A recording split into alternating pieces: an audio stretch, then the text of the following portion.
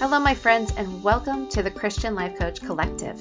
You're invited to this table with others on the same journey to becoming a great coach with a strong foundation, no matter what type of coaching you're called to. I've lived a lot of my life full of doubt and confusion about my purpose. I didn't know if my broken and messy story could be used by God, but I did know I wanted to find a way to serve Him and others while making money.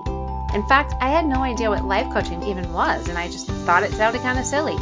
But as I pressed into what God was calling me to, He was faithful to make the path clear to me, and now I love my life as a coach. In this podcast, you'll learn more about your calling as a coach, whether you've been doing it for a bit or just starting to think about it. You'll hear experts and coaching examples and learn new strategies and tools, and so much more. I'm Laura Malone, and I'm honored to guide you in your coach calling, and together, we can pursue wholeheartedness for both you and your clients with the help of Holy Spirit. So get ready to become the hero in your own story and an amazing guide to others. Hello again, friends. It is a good day to have a good day. And whether you're growing as a coach, wanting to become one, or you're just listening in, thanks for joining me. Remember to jump into the Christian Life Coach Collective Facebook group and become one of the founding members when you have a chance. Just run over there because I'm really excited for what the Lord's going to do in there and the people He's going to bring together and connect. Today is a topic that's important to me for multiple reasons, personal and coaching experience reasons. In the future episodes, I'm going to build more on this topic, but keep it short today. But I could seriously keep talking and teaching on this for hours, I think. But in coaching and personal development of any kind, especially in the counseling realm, which is outside of the coaching realm, mind you, there is a term we use to describe when a circumstance or an event hits us in a negative way. It's the word trigger. For example, when somebody slams a door in my house, it triggers my brain and conjures the memories, not just the memories of my childhood, but the feelings and emotions and thoughts of when my mom would slam things because she was mad. So even though I haven't lived with her for 30 years, my brain still processes that slam to some degree with an interpretation that somebody's upset. And that someone might even be me. It might be me slamming something. And the accidental slam still brings this up and triggers me, right? So I've done a lot of work on this over the years, but my brain still knows about it and has a thought process, even if I have self-control over my reaction to it. So if one of my teenage daughters slams a door after I disappoint her somehow, which feels like it's a lot when you have 3 teenage girls in the house, I can feel triggered. But because of my awareness of that trigger, I can walk myself through it and bring it to the Lord. So your brain hears, sees, or experiences something, and then is always looking back through memories and the subconscious, the past experiences to determine what is this circumstance about? What's it saying? What is it? The brain is scanning the horizon of the moment to know, because the brain's job is to keep us safe. So if it can scan the situation and associate it with what it believes from the past, the kinds of consequences and the outcomes of similar situations, then the brain can help us protect ourselves from whatever's going on. So a trigger is something that affects our emotional and mental well-being, and it can actually move in and affect us physically. It causes distress in some form or fashion and can lead to more of a natural reaction of some sort.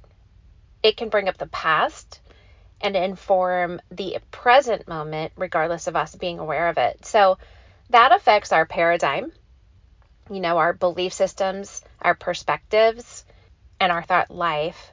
And then it can affect our emotions and feelings, and then our actions. So a trigger causes you to be less present in the moment and brings a past experience back into the mind, and then sometimes manifests in the body. So keep in mind that there's a distinction between trauma triggers and discomfort triggers. Trauma causes a greater emotional and mental distress than discomfort, and it can cause flashbacks, panic attacks, dissociation, and other more severe responses from the body and the brain. Some of the ways that we're triggered more heavily include things like abusive situations, personal violations, loss, combat, major conflict.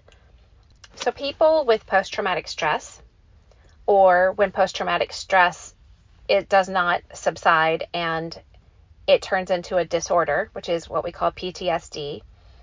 That occurs when post-traumatic stress is ongoing and chronic and causing life to be lived at a subnormal level, affecting more mental and emotional health in more severe ways. It can be easily triggered when they're exposed to something related to their trauma. We can be triggered in ways that lead to abuse of drugs, alcohol, other substances, food, relationships. Abuse of multiple kinds can actually stem from the post-traumatic stress, as well as stem from being triggered by certain experiences and moments and associations. More on that in another episode.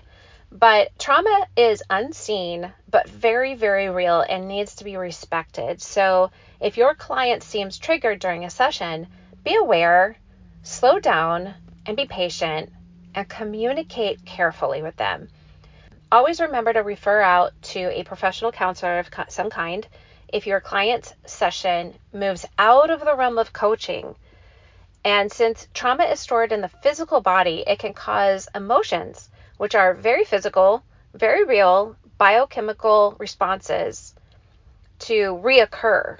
And chronic pain is often connected to trauma, although not everybody experiences it that way, but it's often associated with trauma. And the difference between that and a discomfort trigger is that discomfort can simply occur when somebody's unsettled, unnerved, uncomfortable, when exposed to a situation or a circumstance or something connected to a belief system or something that's happened in the past that makes them uncomfortable, and they're just experiencing a discomfort trigger. For example, being asked to consider what lies and limiting beliefs are holding your client back from pursuing hopes and dreams will trigger discomfort for many people, as they have to do the work to pursue the answer to that. But that's different than somebody who's been injured in like a bad wreck, who is being asked to trust you while you drive recklessly through crowded streets. And that can trigger their trauma. So even things like sounds, scents, and memories of what something smells like, tastes like, stories that can be told or read, other seemingly non-threatening things can trigger both discomfort and trauma. If trauma is something bigger and more dramatic occurring in our lives, there's also what you can call a microtrauma, where smaller, more subtle hurts build up and cause the brain to interpret a current situation as something to react to and perhaps protect itself from. So that's more what I described with my mom slamming doors and cabinets in my childhood. I was never actually injured there, nor was any specific trauma associated with that slamming. But the context of the slamming jarred me each time it happened, and my brain began to inform me that somebody was upset or angry. So that knowledge that a slam meant this thing to my brain, that translation of the experience, would help me protect and prepare myself emotionally and mentally for what could potentially follow the slam. So the painful but small experiences that would be considered microtraumas are often just ignored or suppressed because they seem insignificant to us. But we all have been known to ignore things only to find out that they just become the lava that gets hotter and hotter over time and builds up with no ventilation system. And then what our, personal village thought was just a beautiful mountain blows up and explodes all over us and the people we care for. I remember getting a postcard reminder from a dentist once, years ago. It said, "Your teeth are the only things that truly go away if you ignore them." You know what I mean? Like you've heard, ignore it and it will go away. It only applies to your teeth. And I thought, wow, it's just so true. Microtraumas are events that are kind of just strung together and affect your self-worth, your self-care, your self-compassion, and they influence and inform your paradigm, your thought life, the emotions that stem from that, and therefore your actions, all without you even being aware of them consciously. So microtraumas are things like insults and bullying, abandonment, breakups, ghosting, that's the thing today, rage, unforgiven offenses, unmet needs, enablement, embarrassment, control or manipulation or coercion, even chronic negativity. Those are all things that can cause microtraumas as they build up over time. But regardless of what's causing the trigger, one of the best ways to deal with it is to actually look for them and identify them so you can mitigate and prepare for dealing with them. So here's kind of my process. Number one, I'm speaking to you as if you're a coach helping a client, but you can apply all of this to yourself if you're just listening in or you want to be able to operate, use this information to help yourself as well as your clients. But you can help your client identify and mitigate the triggers to process and communicate what's being experienced mentally and emotionally for them. Help them to think and feel and stop and pay attention to what's going on in their body and their thoughts. What are they mentally knowing, hearing, believing? What are they experiencing emotionally? What are they feeling? Stop and look at anything that seems uncomfortable. Determine if it's destructive or harmful so you know when to refer out, and examine the pattern of the trigger. So what events, circumstance, experiences, or even people bring up this trigger? What comes to mind when these things occur? And help the client to accept it and encourage them to not discount it as real. Even if they can talk themselves into it like not being true. So, somebody says, well, I can't be offended at God because God is always good and always right. If you consistently feel harmed by God, if you believe that, then it's building up over time. And so even though you can talk yourself into it not being true because it's not found in the Bible, it doesn't mean that it's not in your paradigm. It doesn't mean you're not experiencing things associated with lies or limiting beliefs.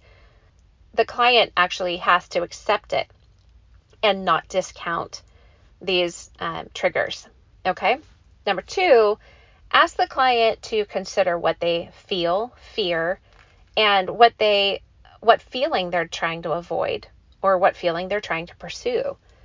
So help them to express it verbally and then shape it into a sentence. Like, when I hear, see, or experience 1, 2, 3, I feel ABC because of XYZ. Don't ask them to lay it out like in specific details, like explicitly, but listen with compassion and patience to help them move forward from the trigger into the action-taking, forward-moving coaching session. Again, if it seems the trigger gets them stuck and they need to process into the past, oftentimes that's best dealt with in therapy and it's a refer out moment. You're simply there to listen, validate, ask the right questions, and support them in knowing the next best action step to take personally. Number 3, help them formulate a boundary and even put it into a sentence. 1, 2, 3 is difficult for me to experience. So when it comes up, I may need some extra time to process or a little longer before I take action. Specifically in a coaching session, if you ask somebody, you're helping them in building their business or leveling up something in their life or business. And it's scary, but they need to do it. It's the next right step, but it's something that's so far out of their comfort zone, and it triggers a little something, a reminder of failure in the past, something like that. And it's okay for them to recognize that trigger and voice to you, and you can help them actually create a boundary for them to hold and set and you to respect that this thing is difficult to experience. So when it comes up, I just need more time. Please be patient with me here. Or I understand you're telling me that this is the time frame in which I should get it done, because I did tell you I need accountability and deadlines, but that's a thing that I'm struggling to get over. It's keeping me up at night. Something like that, okay? So you can help them formulate a boundary, and you can help them keep it. And number 4, encourage them to pray and meditate and journal what they learn about their triggers. Once they identify them, they can more easily process through them and then learn how to stay present when they occur. Since triggers often make you less present in the moment, then you can actually learn how to become more present, stay present while you're triggered, because you're aware of it, and you can move through that process more quickly and more sustainably. Number 5, in addition to all of this, you can help prepare your client for any work that you plan to do with them that might bring up what you already know is uncomfortable or triggering for them. So you can always let them know in general what they're going to experience in your coaching through marketing, coaching offers, etc., to make sure that you've told them up front, like, we're going deep into this area, or I'm going to help you get results over here. But you could also send an email more specific to this one person ahead of time, like 1 or 2 days before your session, letting them know that the topic or work you're going to be doing might be associated with a trigger that you've discussed. Maybe attach a scripture that the Lord gives you for them. Maybe write out a prayer for them. Let them know that you're aware of what you're asking of them and that you're there to support them with grace and patience through this process. And remind them to have self-compassion for themselves as they become more aware of the triggers in their life and do the work of acceptance and growth. So I totally recommend you do these things for yourself as well. When you recognize a trigger in your life, communicate it to anybody who brings up a situation or puts you in a circumstance that triggers you. Set a boundary by letting them know what your plan is if it comes up again. And even ask them to let you know about it like ahead of time if they can. So especially in, important, significant relationships, let people know what you're struggling with, and then they can help you be aware of maybe situations that you're going to find yourself in. They can be with you in it and pray for you, or even just help you prepare and mitigate it. So let's just an example, going back to that car wreck. Like, you could say you're getting in the car with a friend. Hey, I was once injured in a car wreck, and it was traumatic. It was painful. It was hard. So when you drive fast, or you take turns too quickly, or you go through what you call light pink, red lights, something inside my brain reacts and causes a physical fear that I'm not yet able to control, and I can't suppress it.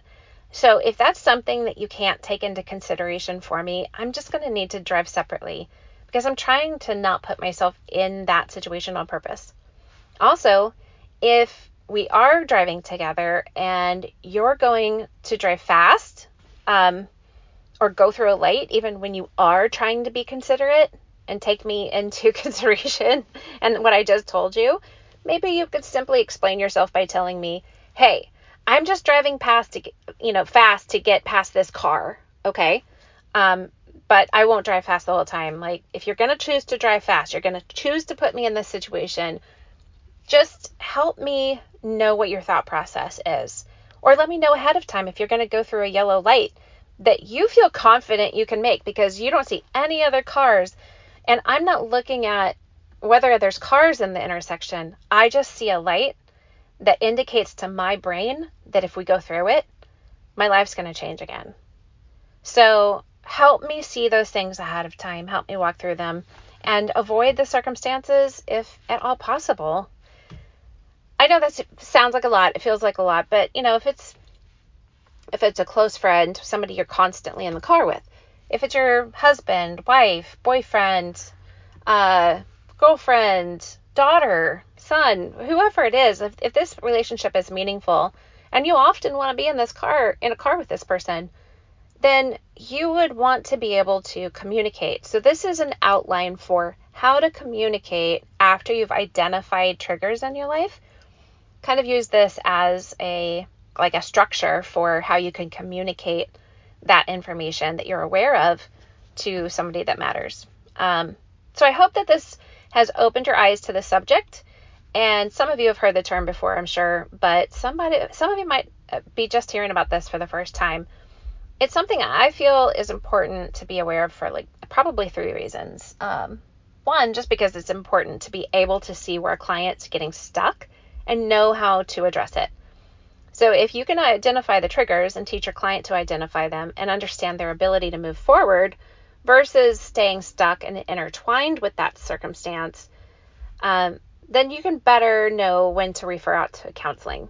2, everybody has specific triggers that'll come up with it when you're doing any type of growth or personal development, encountering risks that it might take to grow business, trying to achieve physical health goals, whatever kind of coaching you're doing.